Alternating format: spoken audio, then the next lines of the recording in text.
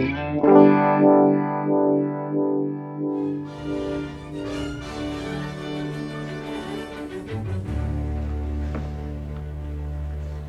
have come to the conclusion that one useless man is called a disgrace, that two are called a law firm, and that three or more become a Congress.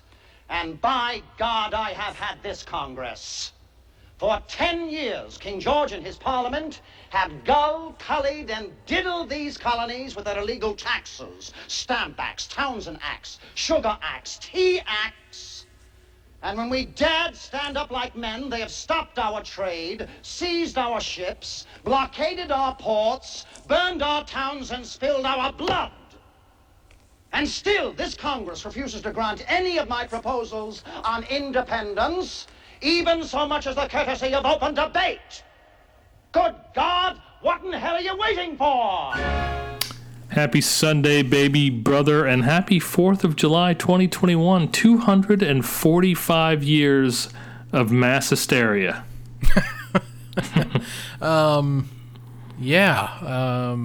Happy not actual anything day. I guess, I don't know. Happy anniversary of the reading of the Declaration of Independence. Yeah. But well, everything's got it. Life's full of symbols, right? So I guess this is as good a symbol as any. But it's that 2 to 3 o'clock hour on a Sunday afternoon, which means it's time for the 5654 podcast. And so this week's film, which we struggled. We struggled. Which kids. In retrospect was really stupid because the obvious answer was right there the whole time. Obvious, which is 1776. Today's episode is just all numbers. Today's episode is brought to you by the number 8. Yeah. Wasn't that on Sesame Street? Uh-huh. Yeah. The guy would paint stuff. Yeah. So 1776 is a 1972 American musical drama directed by Peter Hunt, and the screenplay as well as the libretto for the Broadway musical by Peter Stone, and music and lyrics by Sherman Edwards. Some fairly big name stars in the movie. William Daniels, who sang elsewhere. Wow, you're old. Yes, younger people may have recognized him from Boy Meets World, or you may recognize his voice as Kit from Knight Rider, which I guess is equally as old as equally as old, yeah. So William Daniels, Ken Howard, Howard Da Silva. Ken Howard was in the television show, again, very old, The White Shadow, a basketball kind of show. And one of our favorite actresses, Blythe Danner, who shows up in weird places and weird roles, but the mother of, what's her face? Gwyneth Paltrow, yes. Yeah. So you selected this movie, so why don't you kick us off and the scene? And happily. Well, first things first, I don't think I had ever seen a musical before this one, and was introduced to it at my in-laws' house. This is a Scrimeti family standard.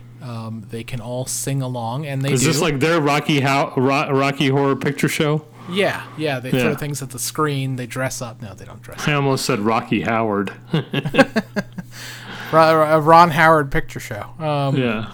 But no, and I'm there now too. That was when you wrote me to say I'm ready to start. I was actually in the middle of watching other songs from 1776 and singing along by my lonesome up in the office because I love it. I absolutely cannot get enough of it. I don't know if that's exciting or a tragedy. I'm gonna declare victory. It's a great musical. It's a lot of fun. The songs are great. Very sing-alongable. I don't know if I'm sure there's probably some German word that means sing-alongable, but just really fun.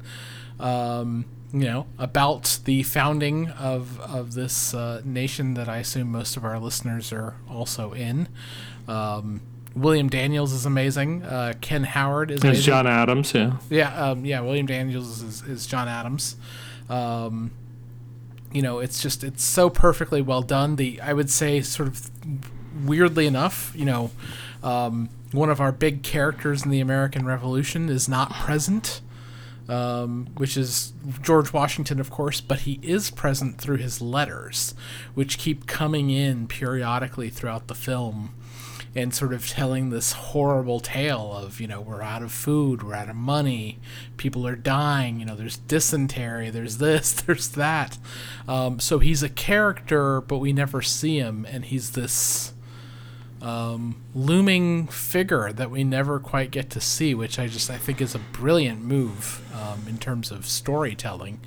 And it's and budget and budget, yeah. And you already have Ken Howard as the 6 foot whatever gigantic human being that's Thomas Jefferson. You don't need 2 really tall actors, right?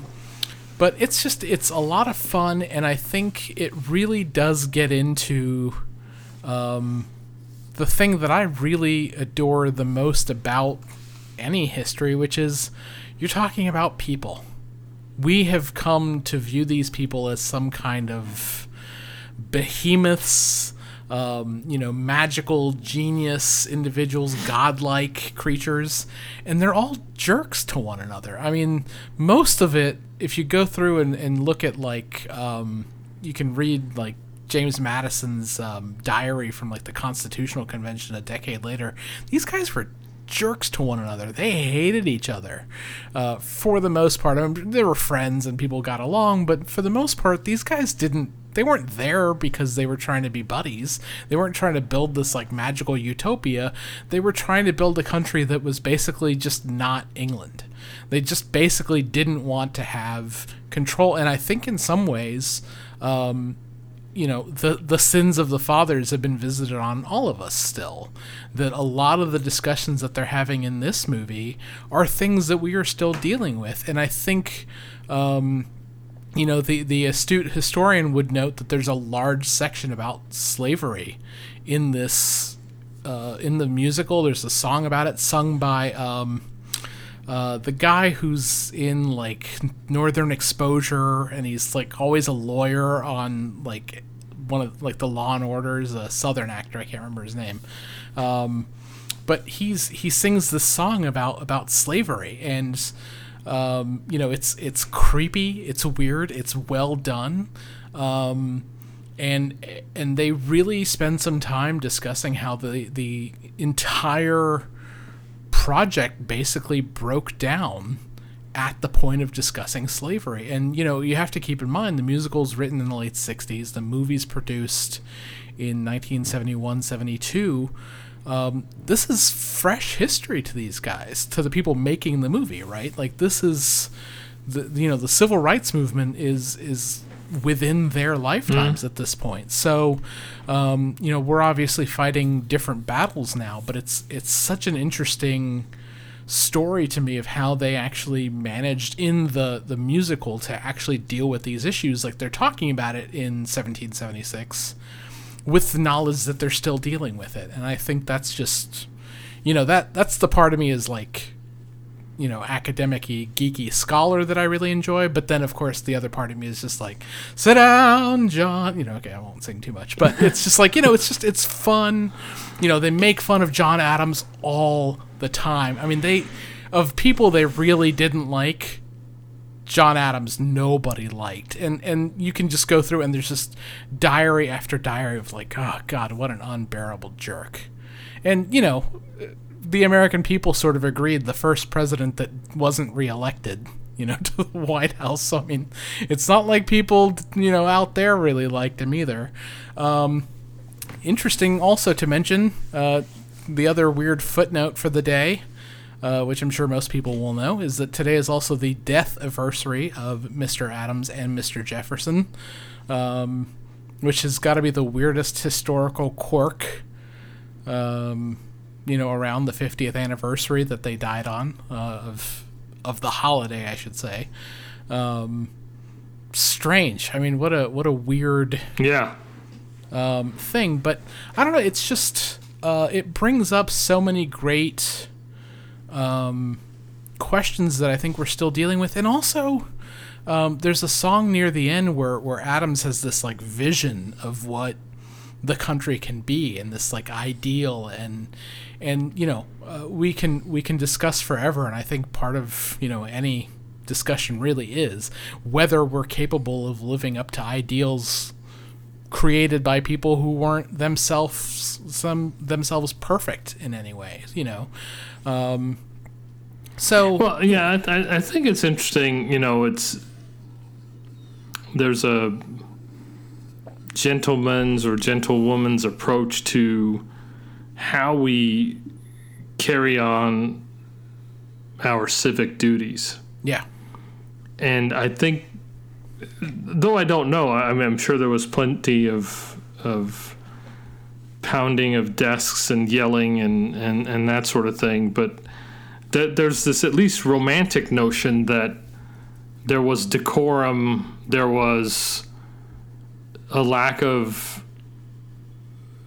ad hominem, there was a tendency towards what George Will, who's one of my favorite writers, I don't always agree with him, but he refers to as deliberative democracy. Yeah. And the tone of his book is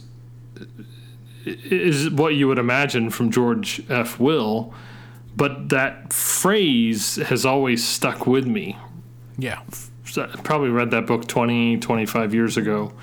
And so that sense of deliberation and going through the facts and the scenarios and the public policy doctrine and the like, I think today is such about showboating. Yeah. And I'm sure they were trying to get votes back then as well in their own way, on a much delayed basis. But now it's instantaneous. So whether it's Mr. Mitchell or it's Mr. Schumer or whomever, the assault on the American culture of deliberation and debate, and I won't even say compromise. It doesn't have to be compromise. Although I think, certainly as you hear President Biden, he talks about all the work he did with compromise. I think sometimes compromise just dilutes everything, right? I agree. In particular, if you're strongly aligned with one side or the other. And this movie, which, as I recall, I saw for the first time probably within the first 10 years of its release, so probably in middle school, like 1981, 82, right when you were born. And then apparently we saw it together. I don't remember this. That was probably 20 years ago? Yeah. 15 years ago? Yeah, probably somewhere in that range, yeah.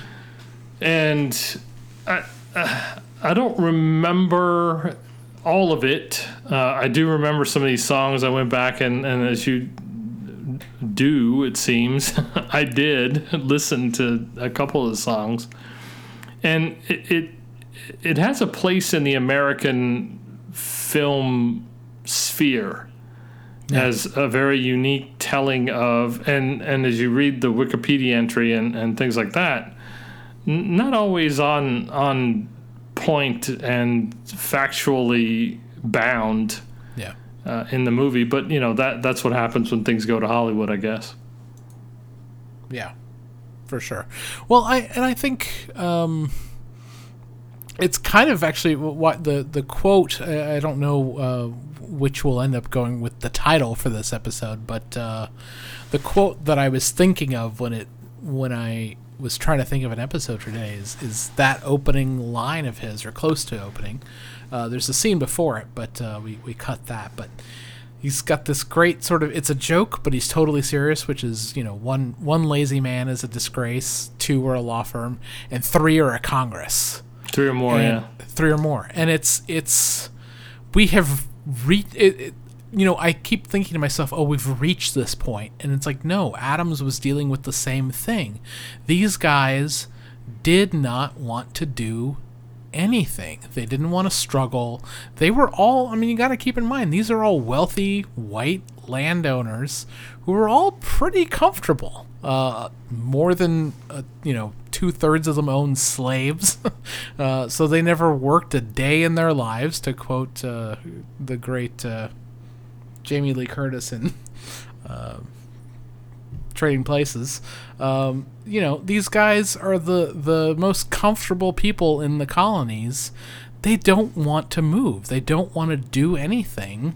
And meanwhile, people out in the public are struggling, right? They're the ones that are actually dealing with these taxes. They're the ones that are actually struggling. And, ultimately in the next, 6-7 years, they're the ones that are going to give their lives to this cause. And, we're in that situation doesn't change, right? That the people who have the power, the ones that are quote unquote elected officials, are very comfortable to sit and do nothing because they're the ones they're there because they've been benefiting all along. Not to name names, Mitch McConnell, but he can afford to shut everything down because his wealth and his power comes from doing nothing.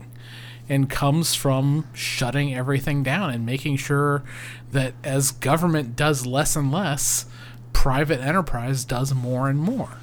And that's their MO. That's where they keep their power, and they make money off of it. So it's not that the situation is changed or worse or better. It's the same. We're having the same struggles, and we're constantly in this situation. I was just thinking, you were talking about George Will, and one of the things I was thinking of is if you look at the back of a dollar bill, there's a pyramid on the back, and that pyramid is incomplete. And the reason they chose that symbol for the back of our for one of our many symbols is it's incomplete because we're supposed to keep working on it. And I believe this strongly. We've talked about it on this podcast, that I believe an educational system is designed to make sure that we're capable of continuing to work on it. And, we're not. And one of the reasons is that the people who, again, benefit from all that are perfectly happy to do nothing. So, where's the mechanism by which we make that change? And I don't really feel like that's elections. And these guys kind of had the right idea ultimately, that the ultimate way was to say, no, we're not going to take this anymore. And we're, sort of tongue-in-cheek here, I'll say, we're willing to put the lives of people lesser than us on the line to do it, right? Adams never went out there. John Dickinson, who was sort of painted as the villain of the film, wasn't at all, of course. That was sort of a thing that they did for the purpose of telling a story, but he was the only one of those people who really went out and actually led soldiers and risked his life in some ways. As much as one ever does. So it's again, the struggle continues, and I think we have this built up, imagined history that I think the musical, hilariously enough for a musical, does a really good job of actually trying to break apart a little bit and say that these were people who were just happened to be at an extraordinary moment of time, or it seems extraordinary to us now, and the struggle has to continue. We have to keep working, and I think to some extent that we're, pretty happy for the most part letting things just go. And it takes a character in this case like Adams, who and others, there's a lot of others, who actually bring the moment to crisis, to actually push for the kind of change that is necessary in a society to keep moving forward. Because otherwise the easy thing is to do nothing. It's always the easiest thing. And I feel like the message of the musical, I think the message of these people was keep working. It's not going to be perfect. Things are going to change. Things are going to come about. We have to keep working. And I certainly, that's, part of my, I think, sort of central motivation in teaching. It's why I do. I mean, it may seem sort of frivolous in a lot of ways, but that's very central to me as a person, as an adult now. That's really important to me. Well, I think that it's curious. Even back then, there were some fundamental. There was groundwork, exposed in terms of where we were going. Yeah. From an ideological perspective, right? And so the whole concept of states' rights versus federalists and so forth and so on now made, even more familiar and popular by, Hamilton and other works in the popular art scene. And so what I struggle with is what have we learned, right? And so schools or no schools, public or private, it doesn't matter in my book anyway, is that we forego the concept or the place setting of, well, in order to run and create a more perfect union, you got to be able to think. and unfortunately, again, whether you're getting it from the private stores or the public trough, we're not taught to think. We're taught to come up with a solution. We're taught to come up with an efficient and effective path to some outcome. And, whether it be for profit or nonprofit or government affairs or whatever it happens to be, the thought of thinking doesn't exist. One might argue or assert that these men in those days were the brightest. Probably not true. But let's assume for now that they were, and that they had some sense of how to think through an argument, how to create a position, how to put that forward necessarily without daggers drawn, right? And again, I think that probably existed as well to some extent, but it wasn't the type of vulgar display of combativeness and partisanship that you see now. And perhaps I'm wrong. Maybe they had as, halting debates and skirmishes. It just, because the media presence obviously was so different back in the late 1700s and early 1800s, that the speed by which the communication was put forth and the details came out, and even, how much of that is actually archived, I got to imagine that they were more decent to one another. I don't know if that's the case. I think you said at the beginning maybe they weren't, but did they really look at this as their role in starting something, in being the founders? They knew by this time they understood that they would have a place in history, and they took that seriously. Or maybe it all just came back to just everyday run-of-the-mill greed. We have our property, we have our states' rights to protect, we have those citizens and those votes to continue to garner and keep loyal. Perhaps it's as easy as that. They were just as shallow and stereotypical Congress folks as we have today. Just wore different clothing and wore their hair a little different, certainly. But the makeup is still very much the same. Yeah, I mean, I think it's a mix, to the extent that I think one thing that they recognized, that if you go through and read your Federalist Papers, which put every AP U.S. history student to sleep, no doubt.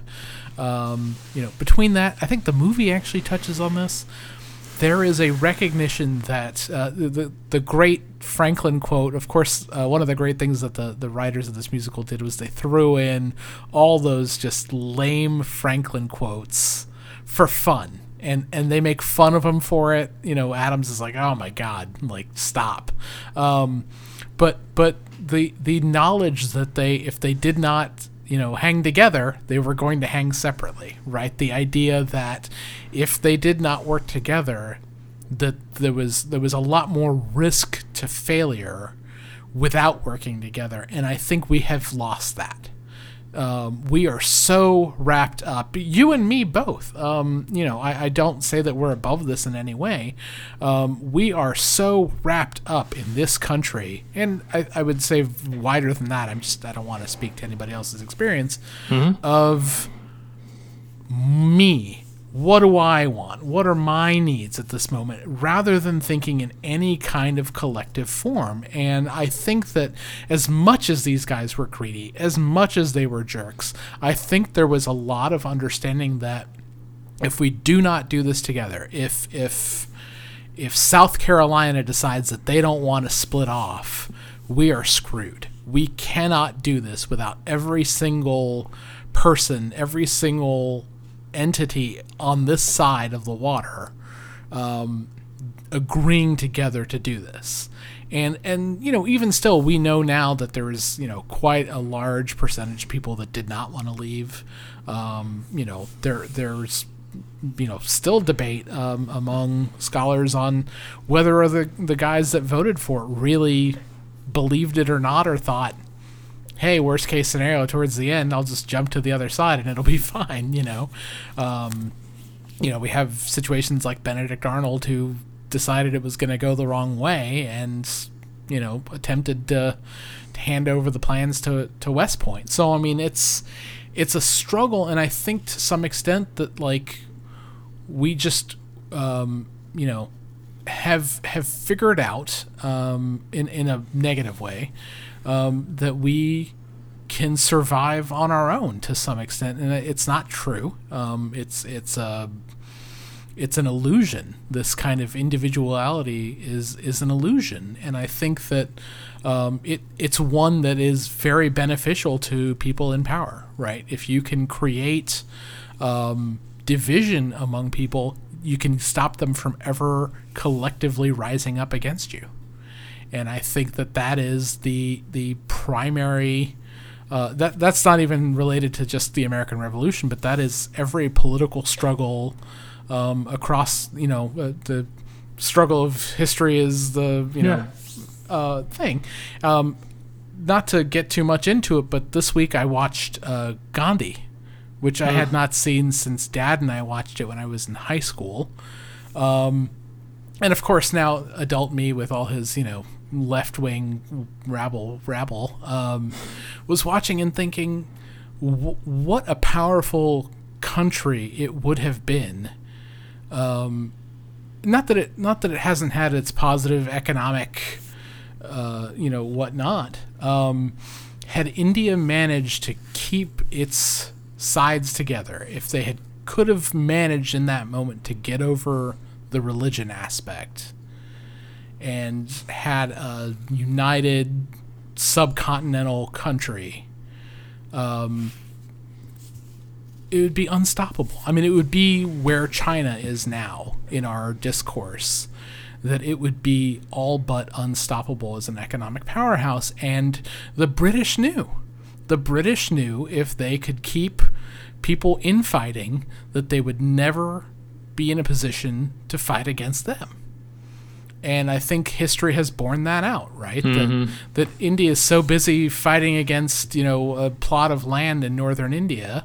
Is it Pakistan? Is it India? Is it Pakistan? They're so busy over that obsession that they're really keeping themselves from benefiting more widely. And I think we have the same struggles here. And we keep creating these, well, we don't create them on an individual level. I think most of the time, if you go and talk to somebody who you think is going to be, completely different politically, is going to be this ist or that ist, most people tend to, in interpersonal communication, get along. It's that we create sort of these versions of one another in order to keep ourselves separated, and it keeps us from finishing the pyramid or putting on the next level of it. And it's, again, it is the struggle of human history. We are in this struggle forever until the sun expands and no one ever knows we were here.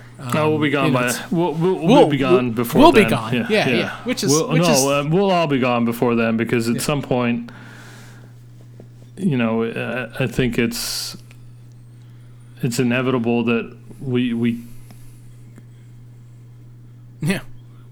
digress to a point, devolve to a point where we just absolutely, it's already there.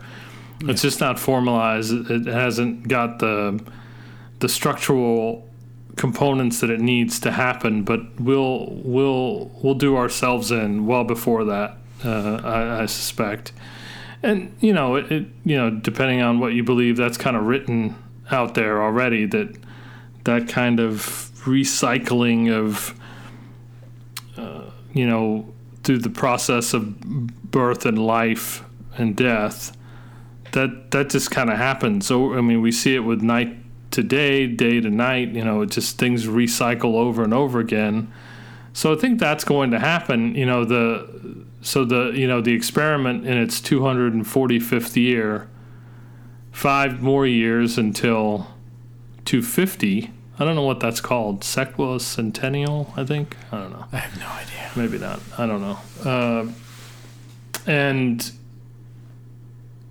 it'll be interesting to see where we are then. That'll be, what will that be, 2026? So we'll be in the midterm elections, believe it or not, in 5 years. Lord knows what's going to happen in 2024. Lord knows what's going to happen in 2022. 2022, yeah. That could be a make or break year for whichever party. And so it's going to be interesting. I think there is this that we can say, that the Constitution, which came, 1787? Yeah. And has been, because it is the way it is, is quite malleable. Yeah. But it has allowed this sort of give and take and compromise, but I think that is now slowly changing as well, given the courts and things like that. And so I think that's going to be a pitched battle, which, again, I think the gentleman in that room in Philadelphia foresaw, but they knew they couldn't solve for every issue. Yeah. And so, therefore, they had to create a flexible document, as the one we know as our Constitution.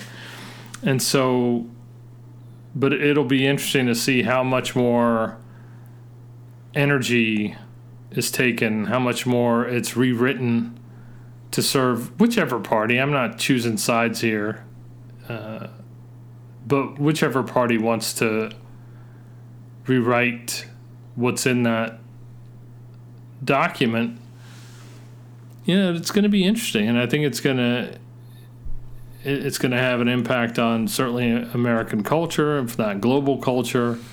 It's going to definitely have an impact on American business, and it's it's interesting. I don't know if I shared this with you, but the amount of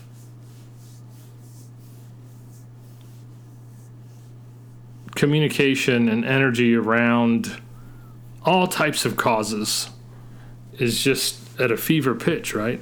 Yeah. And I won't go into details about which company or whatever, but it's at like a fever pitch, and you look out and you try to imagine, well, this is what folks are saying within the company. How do they really act outside the company, and things like that, and it makes you wonder how much of it is true to form, or again, just some level of show or public relations. I'm sure it's a combination of both, because I think at the end of the day, American business, which has become probably the loudest voting bloc, doesn't want anything to disrupt their ability to continue to grow, be profitable, and for many still serve a product or service to their customers.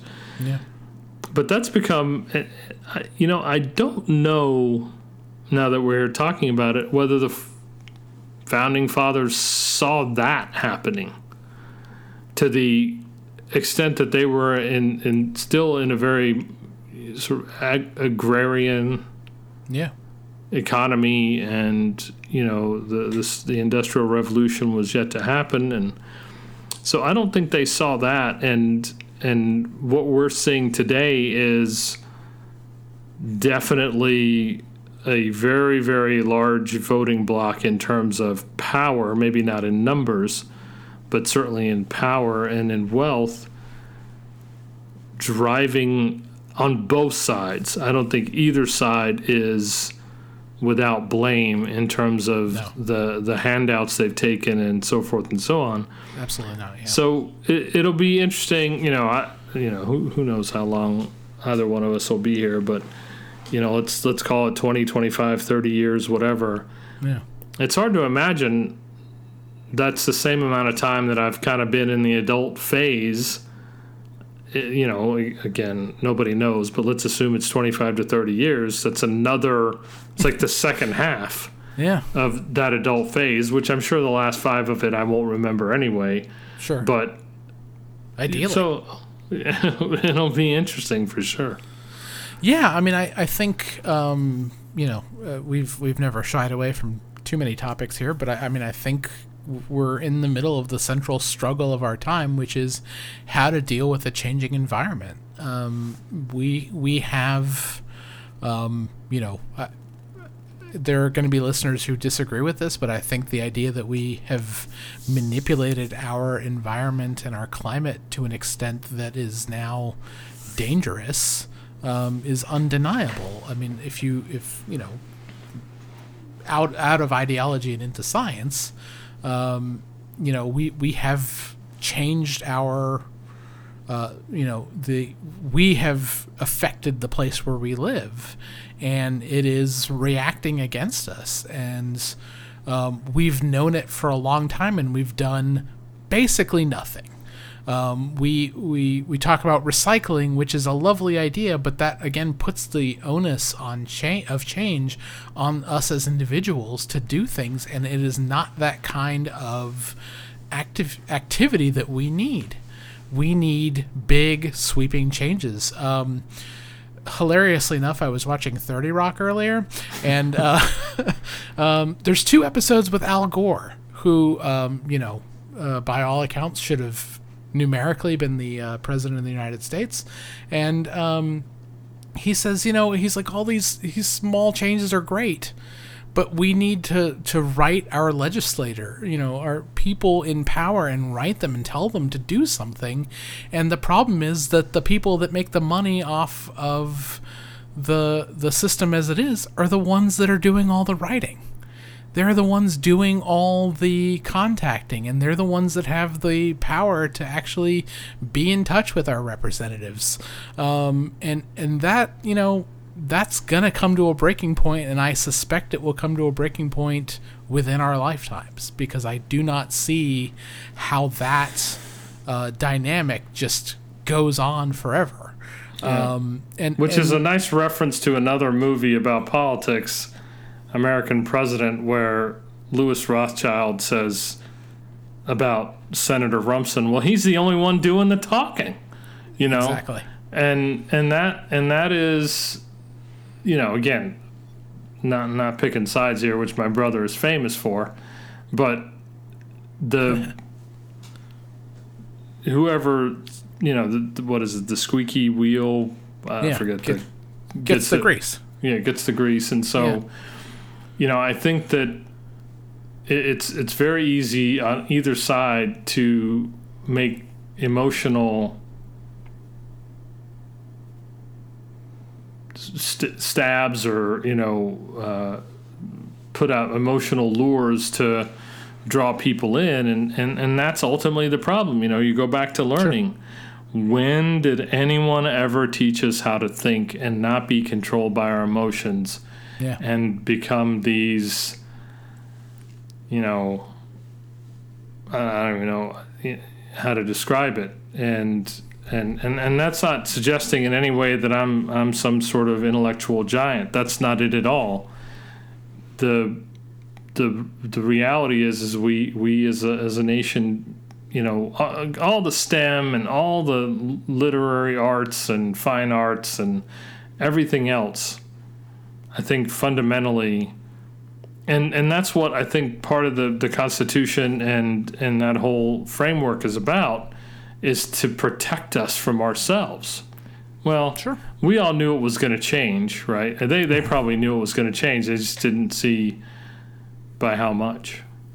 Yeah, I mean, I think that's, I agree with that. And I pick sides, but I will say here that, you know, I don't really consider myself a Democrat either, if that's the kind of, you know, thinking. I do think they're both to blame. I think everyone who's in power is there to be blamed, because there's always there's one party, and it is a party of profit generation, as far as I'm concerned, and if that's the side, I am not on that side.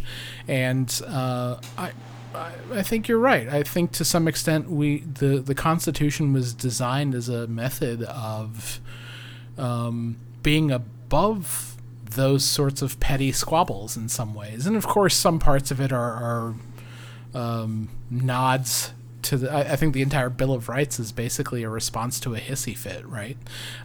So it's more or less they were having to give in almost right away to those kinds of emotional things. It was very easy, I think, in the summer of 1787 to say, okay, well, what do we need and what are the best ways to get there? And then once they actually have to start using it, the thing falls apart, you know. So I think to an extent you're absolutely right. And I think you know, we're gonna get to a point where people are gonna have to start doing some talking. To go back to American President, that we cannot allow the people that simply benefit endlessly to be the only ones who are doing the talking. But it's an ideal state, for sure. That's an ideal state. Yeah, I mean, I you know, that's the thing that the founders, for all of their magnificence, knew that we were going to have to keep working on it. And you know, I think we decide every generation that we're not doing it, but to an extent we are. And I think we have to keep doing it. That's our obligation to one another. Yeah. But I think maybe it's time for the question then. And yeah, I have one. Don't worry.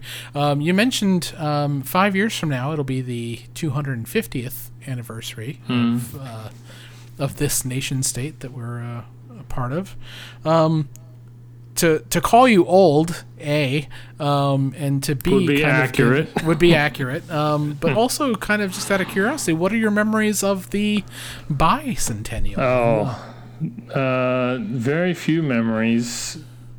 I think we went to downtown to see the bicentennial parade, I think.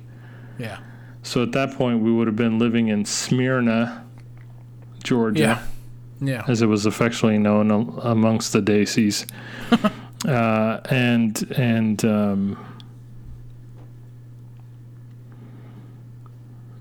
Obviously, Carter was not yet elected. Yeah, so it was So Jerry the election, Ford. yeah, Gerald R. Ford was president, but I was 6, so I don't remember a great deal of it. I'm trying to think. I would have been in.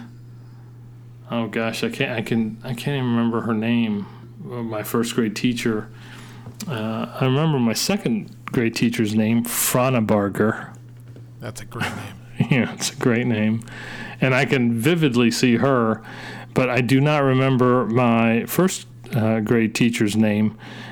But we were living in Smyrna, and I remember it being a very different time. I don't remember that much about 1976. Yeah. But it was and I often speak about it in these terms, is that you could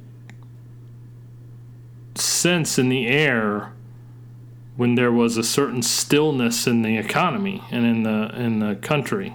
So whether it was Thanksgiving or Christmas or, at that time there was still, very much the Easter weekend was celebrated by both Catholics and Protestants, and so there was a certain stillness and a certain calm that nowadays is just, if this is what our independence got us, this sort of frenetic pace, wanting to outdo ourselves, which is great. It's very noble, to continue. You don't want to be complacent. But, we're running in 500,000 different directions and trying to make it all. And we look at that and go, well, that's independence. And that's the hallmark of the human race. I don't know if that's, again, going back to the movie and what the founding fathers intended. I don't know if that is what they intended. And it's impossible biologically and otherwise to try to figure that out from them, right? In terms of what they back then, what they could have foreshadowed, and so, but that was what I remember of the mid 70s. I had been to India once by then. I had forgotten a language which I relearned, and so it was you remember little things. I mean, shit's the strangest. I remember going to a book fair and buying some things, bringing them home. I think we talked about it in an earlier program. And I still remember that incident and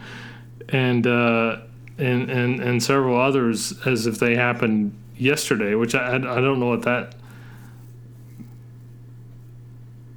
what the expectation about my mind going forward. Well, why do you remember these little things and not the totality of everything else that happened? No, yeah, it's never like that. Don't worry. It's strange. What actually shows up in the final edit of one's life.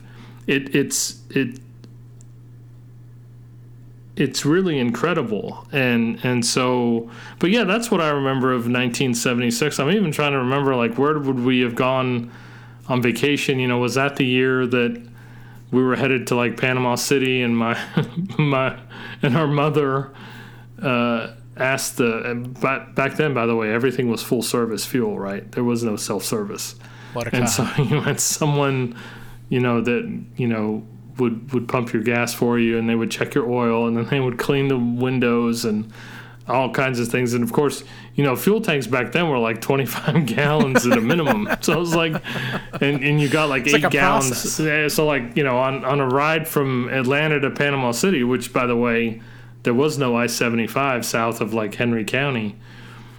It was all back roads until I think it picked back up maybe south of I-10. And I remember Mom asking the gas attendant, to fill it up. I don't know if you've ever heard this story. I have, but I think it'd be great for the listeners. Yeah. He didn't understand her, right? Parents are both immigrants from India, and so I chimed in and said, she wants you to fill it up. And he's like, oh. And I think that in some ways speaks to our own independence, of what our parents chose to do. And so there's lots of things in the 70s that I've forgotten, but I know were impactful when it comes to my own life, yours even. You were born, in the early 80s, and so, but I wonder what 250 is going to be like. Sit down, ARP. Sit down, ARP. For God's sakes, ARP, sit down.